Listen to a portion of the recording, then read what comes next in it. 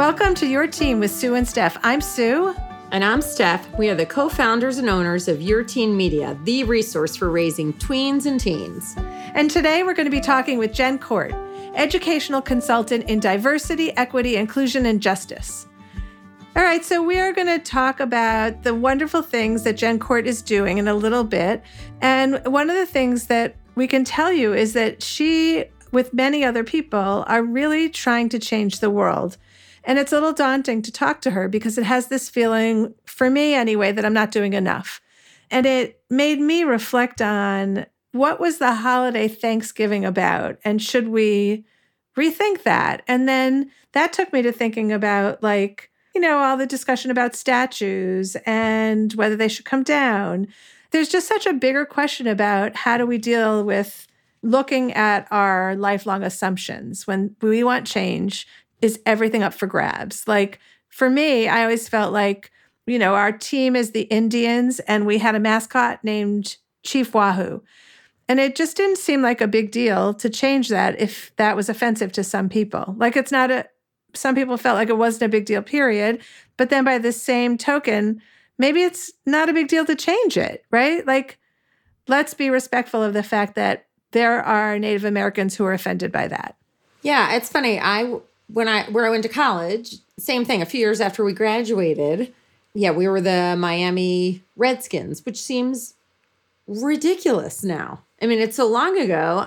And I remember at the time, so that must have been 94, 95, which feels so incredibly different than now. I mean, it's so obvious that had to change, but I remember so much discussion going on at the time. But it does force you to think about, I don't know. I mean, I think automatically it's an exercise of like, well, how would I feel if that were my culture, my race, my religion? I think we're so resistant to change.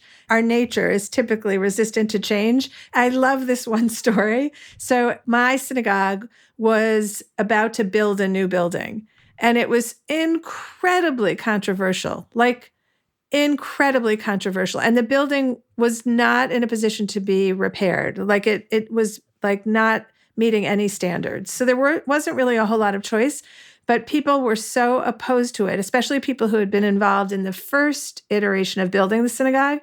At the same time, Chautauqua Institute was trying to get to redo their big amphitheater where you sit and to just update it. And there were lawn signs all over the place to stop the change.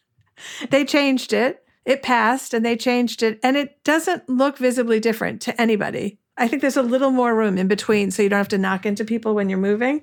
But it's just such a funny thing how much things that seem so insignificant become such a big fighting point. Well, I think it's exactly what you said. We are all resistant to change. So anything that is not what we were doing. It's funny. I was actually even thinking just in the context of the pandemic, how things were in March, say, right? Compared to how they are now and cases. And I was thinking, wow, so in March, we were all pretty much locked down, right? And now they're trying to, there's no judgment. I'm just saying now a lot of the advice is, not to travel, lockdown, I'm like, how would we have reacted in March if we saw the numbers where they are today? It's like you have to get there. It's like this process. I don't know. It's just a strange thing. That I've always thought about. If on September 10th, the United States would have shut down all airspace and a massive crisis that defines our nation would have been averted, we wouldn't have known it was averted. And so people would have been really angry that had happened. So it's only in reaction. And that's a really heavy one. But I have this other example that always makes me laugh about resistance to change. One of the overnight camps was redoing the bunks. And they actually, until not too long ago, had outhouses for bathrooms. And so the new bunks were going to have the bathrooms in the bunk, which seems as an adult like the bare necessity, right? Totally. Not really a very big upgrade at that point. No. Those campers had petitions to save the outhouses. Anyway, It's like, if we're so resistant to change at even that level, yes. How does this happen? How does this happen? I loved your example though of just like, because you don't have the benefit of the experience of what it could have been. So that takes me to when LeBron James left Cleveland, and my husband, who's a diehard Cleveland fan, was so upset, but he wasn't upset that LeBron left. It was the way he left. Yeah. And I'm like, dude, you're only saying that, but he's like, no, I'm telling you, if he would have just left, I'm like, no, you don't have that experience. You can't say that. You would have been upset. Okay, total stream of conscious. Has anybody ever been broken up with in a way that they said, that was a beautiful way they broke up with me? And everyone says, no, it's the way they did it, right? Exactly. Like, it's the way they did it. That makes me think of that Sex in the City when Berger breaks up with, what's her name? What's Sarah Jessica Parker's? Carrie. French. Yeah, he breaks up with Carrie on a Post-it and it says, sorry, I can't. I actually didn't have a problem. I didn't have a problem with that. I felt like she had the chance to compose herself rather than face to face with this guy who's going to break her heart. I thought, a Post-it. Not the worst thing. I guess that's the equivalent of today's text, right? It was a Post-it at the time. Today it would be a text, I guess. One of my kids had a plan to break up with somebody, taking the person out to dinner. Yeah. And it didn't end up going that way. Yeah. But I was like, why would that be a good plan to have? Then what do? You sit and have dinner together? And that person said, well, I wanted to be nice. So you don't win. There's no winning. No, it's true. It's true. But that's just the way. Maybe if she had done it over dessert, I would have preferred, it was the way she did it over dinner. Oh, yeah, dessert would have been fine. Exactly. And like, you know what? If it wasn't a Post-it note, but it was in an envelope with like... Exactly. Really, there's no good way. Anyway, we really have a very profound discussion with Jen Cort coming up. And I think that even though most of us can't see our way toward change, Jen is in a field where that's what it's all about. It's all of us trying to look and see, reevaluate, and think things new. And maybe we have to kind of throw it all up in the air and consider that Chief Wahoo no longer belongs with the Indians. So up next is our conversation with Jen. We can't wait for you to join us.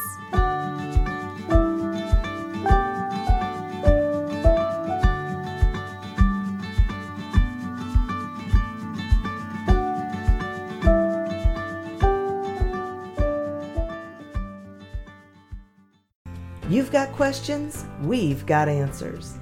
Business leadership, ownership, and sales can be challenging. Tune into the Accelerate Your Business Growth podcast to learn from the world's experts. Join me, your host, Diane Helbig, as I chat with people who have expertise in various areas of business. You'll enjoy the lively conversations that are focused on providing you with the ideas, tips, and suggestions you need to realize greater success. Get what you need for your business when you need it from the people who have the answers. Accelerate Your Business Growth is part of the Evergreen Podcast Network and is available on Apple, Spotify, or wherever you listen to your favorite podcasts.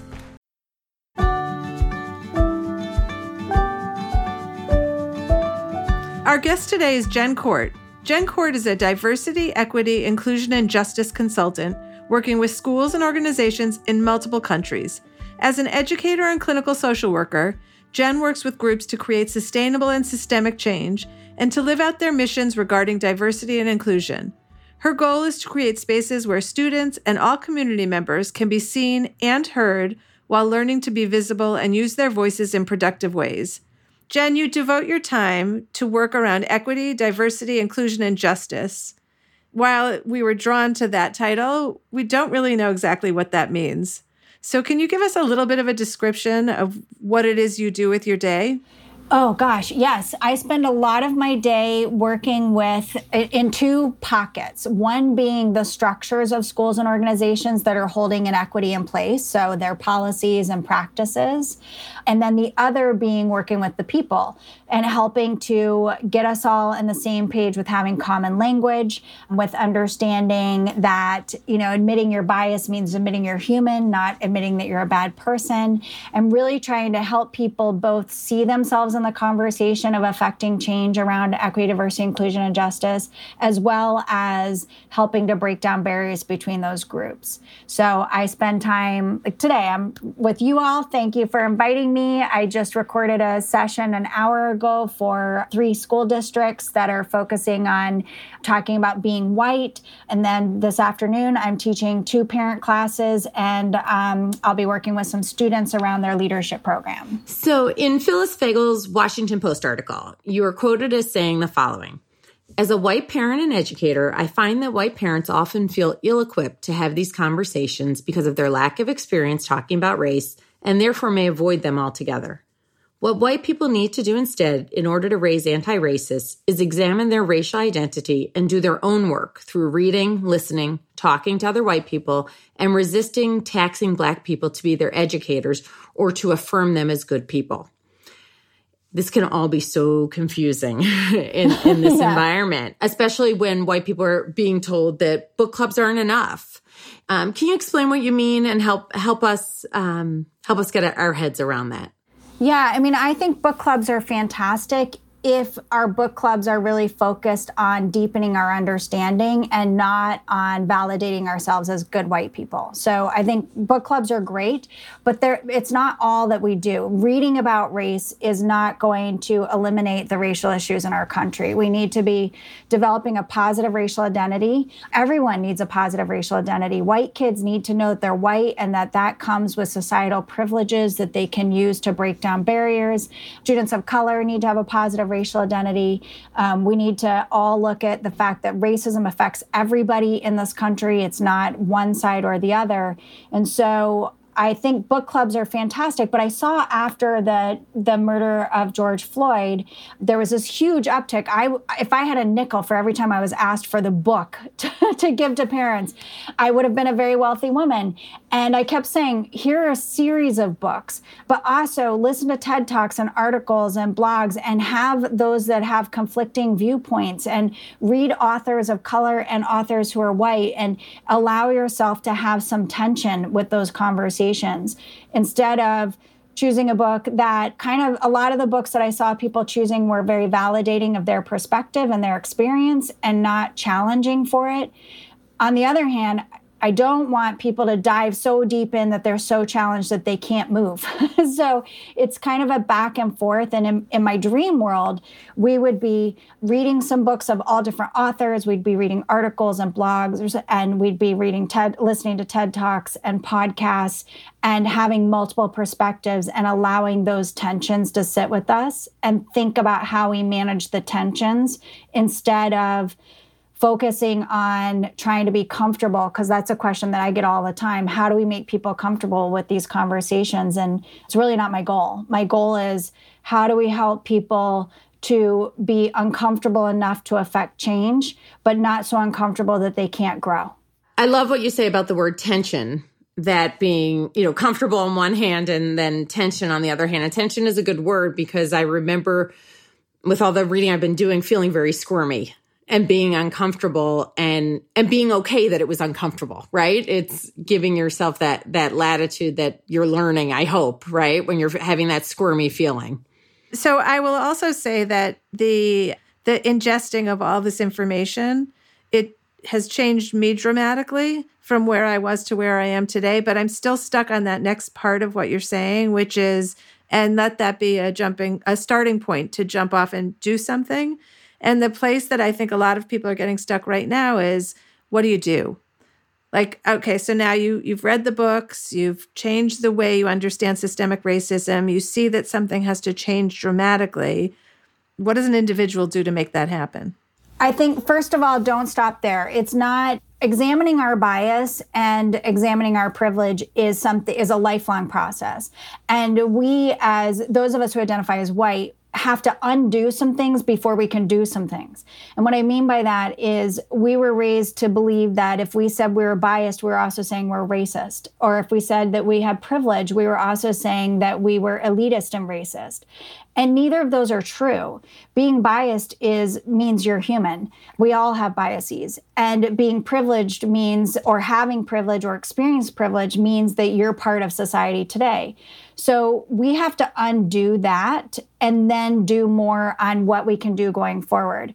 We're talking about slow, meaningful, sustainable work. We're not talking about big flash in the pan. That's not how this country is going to change. It's not how a country that is literally founded on systemic racism is going to grow and change by doing quick things that we don't have the energy for. So it is very much, it's not even a marathon. It's like one of those, I don't even know what they're called, like with those massive marathons where you're running across Australia. Like an Ironman or something crazy like that. Yeah. Yes, it's not a sprint. So we need to try different things. It's kind of like, if you're doing the same thing over and over again, you get too used to it. So maybe you're reading some books and having some conversations, and then maybe you're shifting to how could I volunteer and not do for, but do with other communities. And then maybe you're shifting to examining your bias and making sure that you are engaging in practices and visiting programs and businesses that are supporting underserved communities. And then all of it, if we have kids, it's how are we talking with our kids about this? And constantly in conversation with our kids. So the now what is for you to decide, but it's something that it's a decision that we need to make every day. Trey Garnett, who was an intern at Cultures of Dignity, he was on one of the first episodes of my podcast, and he said, your allyship card needs to be renewed every day. And I just loved that. I was like, oh my gosh, that's so important, because a lot of us were raised, if we say, I care about this, then we're being an ally, but that's not enough. We have to be helping to break down those barriers in between groups. White privilege, we throw that word out there. There's a book by that title, and it really rubs a lot of people the wrong way. And it somehow it's much more loaded than I think it's meant to be necessarily. How do we explain that phrase maybe in a way that's more palatable? So I wish there was as much energy spent on breaking down the barrier with white privilege as there is trying to resist naming that you have white privilege. Like if we could harness that energy, we could really affect some change. So when I think about privilege, I think about it in a few ways. It's unearned advantage, it's access and opportunities, it's freedom from harm because of your social identifier. And so when you think about that, that's not a good or bad. And for a long time, I think the word privilege was weaponized. You have white privilege, you have male privilege. And yes, those are true. But also, it didn't make it so that we felt like we could engage with the conversation. So I think we just have to name, like if you identify as white, which even I'm sure you have some listeners who are using the word Caucasian, not white. If you say Caucasian, you're white. And there's a whole other history with that. If you identify as white, then you have to understand there's no, like, don't spend time and energy trying to fight this. Just embrace that there's privilege ascribed from society. You didn't ask for it. You aren't requesting it, but you get it. And so there's ascribed privilege is one thing. And that's where I think a lot of people get hung up. But then there's assumed privilege, and that we can really do something about. Assumed privilege is when I know that I experience privilege because of my social identifier and I'm benefiting from it. Or I can choose not to benefit from it, or I can choose to use it to help for social justice. So the assumed privilege, we have a great deal of control over. Ascribed privilege, we have no control over, and we didn't ask for it. It's unearned by its very definition. And so this feeling of guilt and resisting it is energy that is better spent focusing on our assumed privilege. That's excellent. Here's another layer to that, though. How do we explain white privilege to white people who've grown up with little or no financial security or class privilege, or what does that sound like and look like? Such a common question that comes up all the time. So if we think of our social identifiers are the labels we give ourselves, and we have a lot of them. Our gender, race, beliefs, sexual orientation, socioeconomics, which is where your financial experiences were as a child. And of course, we know that race and socioeconomics are often really linked together, as well as socioeconomics and education. So those are, while there's a lot of crossover, the intersections between those in terms of our experiences, there is not an intersection in terms of privileges, meaning an abundance of privilege in for one social identifier is not negated by a lack of privilege in another. These are separate strands. I grew up, I'm not kidding, dirt poor. I lived in a school bus. We grew our own food. We didn't have running water or electricity. And yet I still experienced white privilege. And so the challenge here is that it's helping people to understand, and that intersectionality is about our experiences with our social identifiers. The intersection of privileges does not work so that one cancels out the other. So what I say to people, and this conversation happens all the time when we're having these discussions, is you had a lack of socioeconomic privilege, and that brings a lot of challenge and pain for many of us. And yet still you experience white privilege. And so you need to honor both. I think what happens a lot, and I know early on in my career where I would get stuck with some folks around this conversation, is when I look back, I feel like they might have felt I was trying to talk them out of their lack of socioeconomic privilege instead of understanding that it's true and it's weighty. And, socioeconomic status is the social identifier that people go to not the only one, but one that people go to extreme lengths to hide. There's a lot of shame involved in it. It's thought to be choice, and it's often not. So instead, I think we need to honor the lack of socioeconomic privilege and what that does to a person growing up, and also sit next to our white privilege and what that does to a person growing up. That's excellent. Thank you. That helped me understand it. Actually, I appreciate that. On your podcast, you talk about decentering whiteness and speaking with people of color and not over them. Can you talk to us a little bit more about that? Yeah. So it's really focusing on not speaking over, through, or around other people, period. But then being particularly mindful of that when you are in a group that has more privilege ascribed to it than others. So if you identify as male and you're with females, if you identify as white and you're with people of color, or, let's mix those up too, just being really mindful of that. One of the things that we know, decentering whiteness, the way I think about this and how we know what we know about racism, is that whiteness has been centered as the norm in this country. That everything, you're white, that's normal, and everything else is different. Instead of, we need to move away so that we are in a place where everybody's experience is part of the fabric of the whole. You think about textbooks. Most textbooks in this country were written with a white narrative from a white perspective. When you think about the numbers of our students who do not see people who look like them in their schools, on the teaching staff, or in the posters around their schools. So it's very much white and other. And I remember, maybe 15, 20 years ago, I had a psychologist come to observe one of my students, and the teacher was trying so hard to describe the student without naming her race. And so she was going to all these lengths trying not to name her race. And then finally, the psychologist said, so she's Black and she's wearing a red shirt.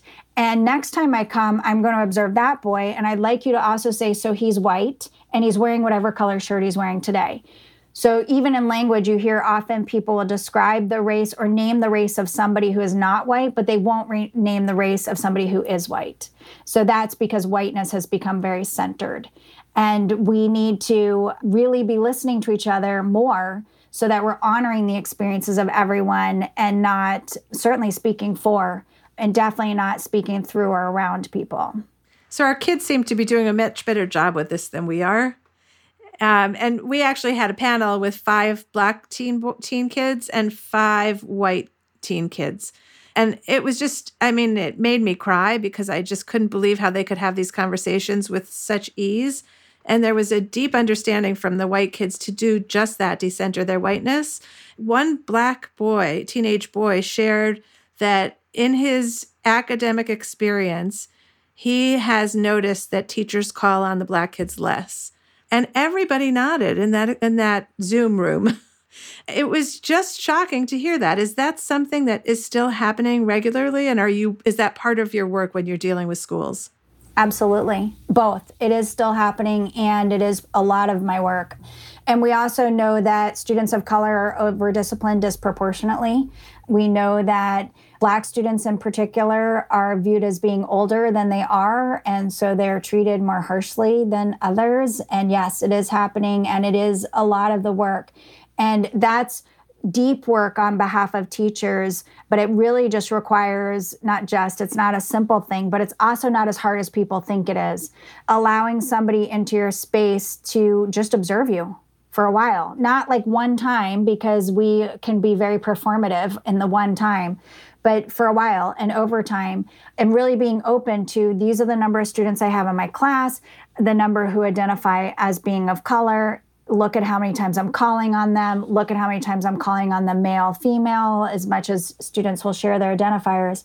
And at the same time, those teachers working on their own anti-bias and anti-racism work. So partnering those together along with co-constructing with students. I mean, schools are in an era, like you said, the kids are doing a better job than us. And I think that's true in everything. I'm always asking kids what I should do. They have better ideas than I ever would.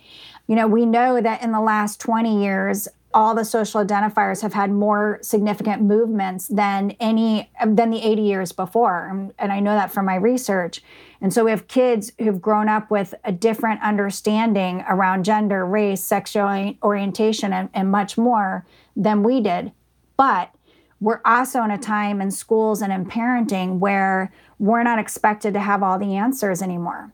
Educational pedagogy and parenting practices have shifted so that we don't have to be the all-knowing person. We don't have to have all the answers. We're supposed to be co-constructing, it's the word I use all the time, we're supposed to be co-constructing school spaces and family spaces with kids. And that doesn't mean kids are in charge, but it means their voice matters and their experience matters. When you relieve yourself of the burden to have it all together and have all the answers, and you recognize that historically and research-based, we know that white teachers call on students of color less, and we know that students of color are disciplined more. So don't spend time debating that. That's a fact. If you put those two pieces together and you're doing your own learning, now you can really create an environment where we can affect some change. So just to pivot a little bit, the kids are doing it better than we are, and they're also very impatient with us and even angry with us. So how do we kind of navigate that fear of getting it wrong outside our own homes and now inside our own homes? Like, that journey and that movement requires missteps to get it right. And it feels like an assault sometimes when you get it wrong, both with our kids and outside of our homes. Yeah, I mean, the fear of making a mistake is one of the ones that I hear most often, that people are talking about, I'm afraid I'm going to mess it up, or I said this and I messed it up, or whatever the mess up is. It's a gigantic space, and it has asserted privileges all over the place. The fear of messing it up has made it so that we aren't engaging in conversations we need to be engaging in. And I think it's an assertion of privilege status to say, I'm not going to work on this, or I'm not going to talk about it because I'm afraid I'm going to mess it up. Like, that's a privilege status that we shouldn't have. So I think there's a couple of things we can do. One, acknowledge that we will make mistakes. First of all, that's how growth happens.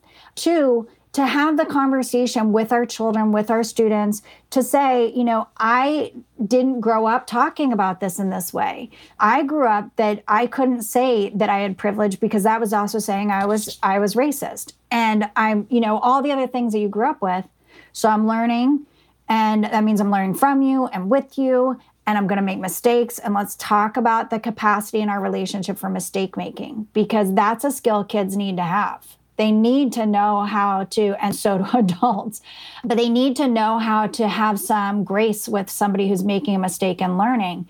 We know, and I turn it to my students all the time, and I'll say, if teachers say to you, no, you got that math problem wrong, you're never going to get it, they're not going to feel like they can engage in math. But if the teacher says, you got this problem wrong, let's sit with this, let's figure this out. And then the teacher says, and I'm going to look at how other strategies for how I can support you. That's a different conversation. So it needs to be a both and. I think adults also have to understand that because kids have grown up with these different awarenesses of social identifiers, they are impatient with us because it's their perception that we should have been affecting change a long time ago.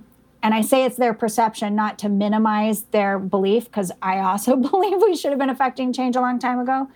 But I also it's important for them to know and to understand that this history is an emerging conversation, and not because of dismissing it or getting us off the hook, but because history repeats itself. And I want my students to understand that, and my kids to understand that when you shut people down, they don't want to engage in growth. And when you come at people, they don't want to engage in growth. But if you can meet people in the middle and then have high expectations of them and hold them to high accountability, that's how growth happens. So it's funny. I'm sitting here thinking of when Sue referenced the discussion we did, and my daughter just turned 18, and she didn't want to participate because she was so nervous that she was going to get it wrong. And I didn't know what to say in that moment, because I thought, yeah, she might get it wrong. But I think what I'm hearing you say, and I'm thinking about just our audience and parents, is that we should say to them, you might get it wrong, and you can own that and say that to your friend. And maybe add to it, and I want to get it right. That's why I'm here. But I may fall along the way. I would take it a step further. I would take it that I will mess up. Yeah. I will make mistakes. And I'm doing my own work. And when I make those mistakes, I'd love for you to tell me or get that information to me. I'm a white, cisgender, meaning identified as female at birth, live as a female now, heterosexual, middle-aged, middle-class, diversity practitioner. And so I start off, I was nervous about starting in this field because I thought, what do I have to lend to the conversation? And I reached out to my amazing mentors and friends, and they kept saying, we need everyone in this conversation, but you need to acknowledge that you don't get it.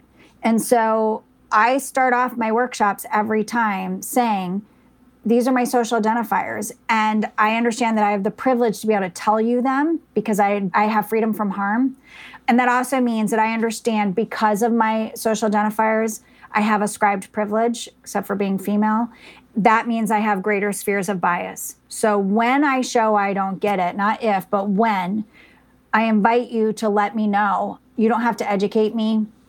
You can if you want to, but you don't have to. I will do that my work myself. So that is a constant invitation. And the first probably 150 times I said it, I got really nervous and anxious and kind of hoped that they wouldn't say anything. And then, the next 150 times I wasn't nervous and still hoping they wouldn't say anything. And now I'm kind of hoping they will say something so that I can grow from that. But I think we just have to name it and own it. The sooner you own where you are, the better, the quicker you can move from that place to another place. That's great. And so well said. So it's a great segue in terms of what can we do to participate in change? And a follow-up to that is, do I have to give something up as a white person? So I guess it's hard to say exactly what you should do, except do your own work and continue to engage and join conversations, and don't live in your echo chamber. Get outside of your echo chamber and make sure that you are thinking about things thoughtfully with the language you'll use, and carry that language with you as you move through spaces. Really resist performative allyship, meaning I'm going to go to a protest for Black Lives Matter, but then I'm not going to do my own anti-racism work. So really focusing on resisting that performative piece. And then thinking about, where do I go from here? And does this mean, will I have to take something away? So the reality is that privilege, it's not a pie. It's not like, and that's a saying that you see in a lot of protests. It's not like if you take one person's privilege, it's taking from somebody else. There's enough for everybody to have equity. When I think about this, I always go back to my really little students who were talking, they were 4 and 5, and they were helping me to develop a workshop for the trustees and the parents on privilege. And so I said to them, shouldn't the older kids get to go out to the swings first? And they said, no. And I was like, why not? And they go, because that's not fair. And I said, why? They're older. Many of them are bigger. They've been here longer. Why shouldn't they get to go outside first? And the kids were like, that's not fair. It's not fair. And I said, so that's age privilege and perhaps size privilege. It means that you get to do something that you worked nothing for. They didn't think that was fair. And so we actually met with the other class, and we figured out some kids will go out, one class will go out earlier one day and then the next day, and we flip back and forth. And then when I was talking with them, I said, so now imagine when you're in that class, won't you want to get to the slides first, the playground first? And they said yes. And I was like, yeah, because privilege feels really, really good. And it's hard to give it up. But how do you think those kids will feel? So I say all that, first of all, 4-year-olds can get it. Anybody can get it. And then they said, you need to write all this down because we can't read yet and we want to remember next year. If you think about privilege as something and bias as constructs that are part of, in this case, racism, which is just a social construct, then there are things we can do with, we can take care of, we can address it. These are not fixed facts that need to define the history of the country going forward. And so at this point, we're either in the process of affecting change in the history or we're not. And affecting change in the history of this country by breaking down barriers between groups and establishing more equity, meaning everyone gets what they need, we're all going to benefit from that. So it's not taking away from, it's giving to all. If you are a white privileged man, you are going to lose in this story. So when we say you don't give something up, you do give something up. But we think it's better for society as a whole, so therefore better for you as a whole. But there is only one president of Ithaca College, and that woman went through the Posse Foundation and is now president there, and there's never been a minority female president there before. The reality is it is a zero-sum game on a low level, on a personal level. In our public school, my friend's daughter applied for a job, and the public school, like without anyone paying attention, became very diverse, but the faculty didn't. And so this year, they made a commitment to hire 5 Black teachers. And so this kid didn't get a job. Now, the kid was fine. The mom was pissed. The mom said, really seriously, just because she's not Black, she didn't get a job. And the kid said, yeah, that's right, because there should be a Black teacher for those Black kids and white kids to see. I understand why we have to put your story forward, that it's not a zero-sum game, but in reality, for that person, they do give something up. I will expand on that. I'll expand on that in terms of the piece that I was going to add to that is a lot of education is required in doing this work, so that we need to help people understand how racism has worked, how sexism has worked, how the fact that things are going to feel differently for some people is equating with the experience that many people have had. It's also going to, it's growth doesn't feel good. Change doesn't feel good. If I go to the gym every day and I work out every day, I'm not coming home, feeling fabulous about that. I'm feeling like, wow, that was hard. At least that's what I should be doing. Actually, it's worse before you go.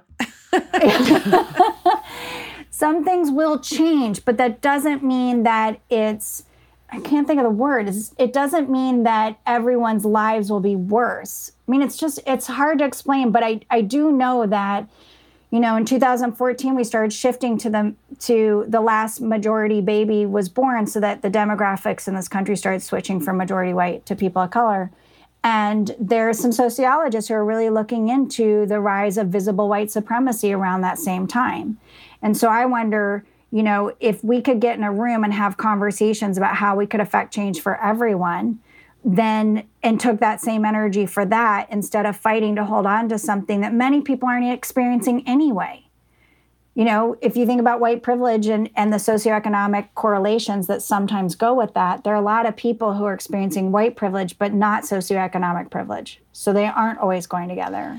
Okay, so I'm going to shift here. I'm not going to ask the question I was going to ask about Keith, even though I think it's such a good story. I want to share a quote by Lila Watson, which I think if we can wrap our heads around this, it will kind of address the issue of, I can't remember what the word is, when you're trying to be a hero. What's the word? Oh, saviorism. Yeah.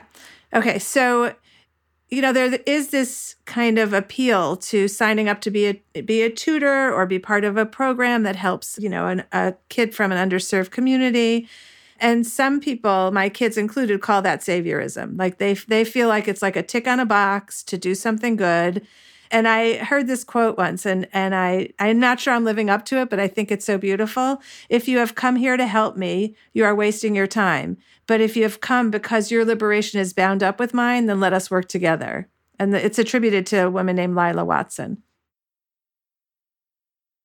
Yeah, and that is a perspective that is so deep and true. If we are working on behalf of others and not with others, then first of all, we're missing what they might need, which is how we are going to shift society. We have to do our work and do the work for the whole. And I think about, how often, I'm thinking about a while ago, I was a school counselor and there was a massive snowstorm. All these schools started collecting snow supplies, snow clothing for a local shelter. And the local shelter called and they said, we don't even know what to do with all of these. We don't have kids who need these. We need books, we need food, we need money, we need beds, we need blankets, we need socks. And that's very much the mindset of a lot of people. And it comes from a good place. It comes from, I want to do something. And that's important to pay attention to and grow. But if we're doing something in order to get those rewards, which does fall into white saviorism and saviorism in general, and if we're doing it for those rewards, then we're doing it for ourselves. Even if we're affecting good work, even if we're doing good work, if we're doing it primarily for those rewards, then it is more for ourselves. And so it needs to be a both and. Looking at, really listening to folks and understanding that the systemic racism of this country is everybody has had experiences with it, experiences on a regular basis. Racism does affect everybody. There's no way around that. And so the more that we look at how our histories are entwined together, they're built upon each other. That means so that our history going forward, we must be together so that we can create a new narrative. That means really listening and talking and asking and then being quiet and sitting next to questions. That means creating the capacity in a relationship with someone so that they can tell you what they really need in a person or a community and what they need from you. And then you being there in that space to work for the better of all and not for yourself or for others. And I had a friend who said, if you're going to Black Lives Matter marches and posting them on your social media, then I want to know what you're doing tomorrow, 6 months from now, a year from now, 2 years from now, to focus on Black Lives Matter. And I don't think it's wrong to go to Black Lives Matter marches or to post on your social media, but also what work are you doing on a daily basis? How are you raising your kids to be anti-racist? And what does anti-racism mean in your house? How are you yourself focusing on your anti-racism? These are all the pieces that affect change in the long run. Excellent. Thank you.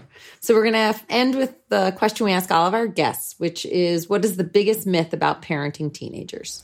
I think the biggest myth about parenting teenagers is that we don't see them as contributors to the narrative of their lives, meaning that we can decide we set the rules, we set the guidelines, and then within that, we should give a lot of space for consideration. The piece that correlates with that is how often parents tell me that their kids know what their values are and how often kids tell me that they don't know what their parents' values are.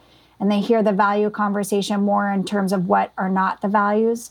So really listening to kids, especially around these conversations, because kids today have a very, as I've said several times, a very different viewpoint on them, and we can learn a lot from them. We need to sit down and listen to them and really support where they're coming from rather than trying to fit them into our narrative. So in these ways, they have beautiful insights into what they see the future being, and I feel like we need to join with them more rather than decide for them. Jen Cort, this was so inspiring. Thanks so much for being here with us. Thank you. It's an absolute privilege. Thanks for joining us for Your Teen with Sue and Steph. If you have any topics that you want us to talk about, let us know on our Facebook page or email editor@yourteenmag.com. Also, if you want to receive our newsletter, head on over to yourteenmag.com. Your Teen with Sue and Steph is a production of Evergreen Podcasts. Special thanks to executive producer Michael D'Aloia, plus producer Hannah Leach and audio engineer Eric Koltnow. If you like today's podcast, please leave us an iTunes review or send the episode to a friend. You can find more from us at yourteenmag.com, at evergreenpodcast.com, or anywhere you listen to podcasts.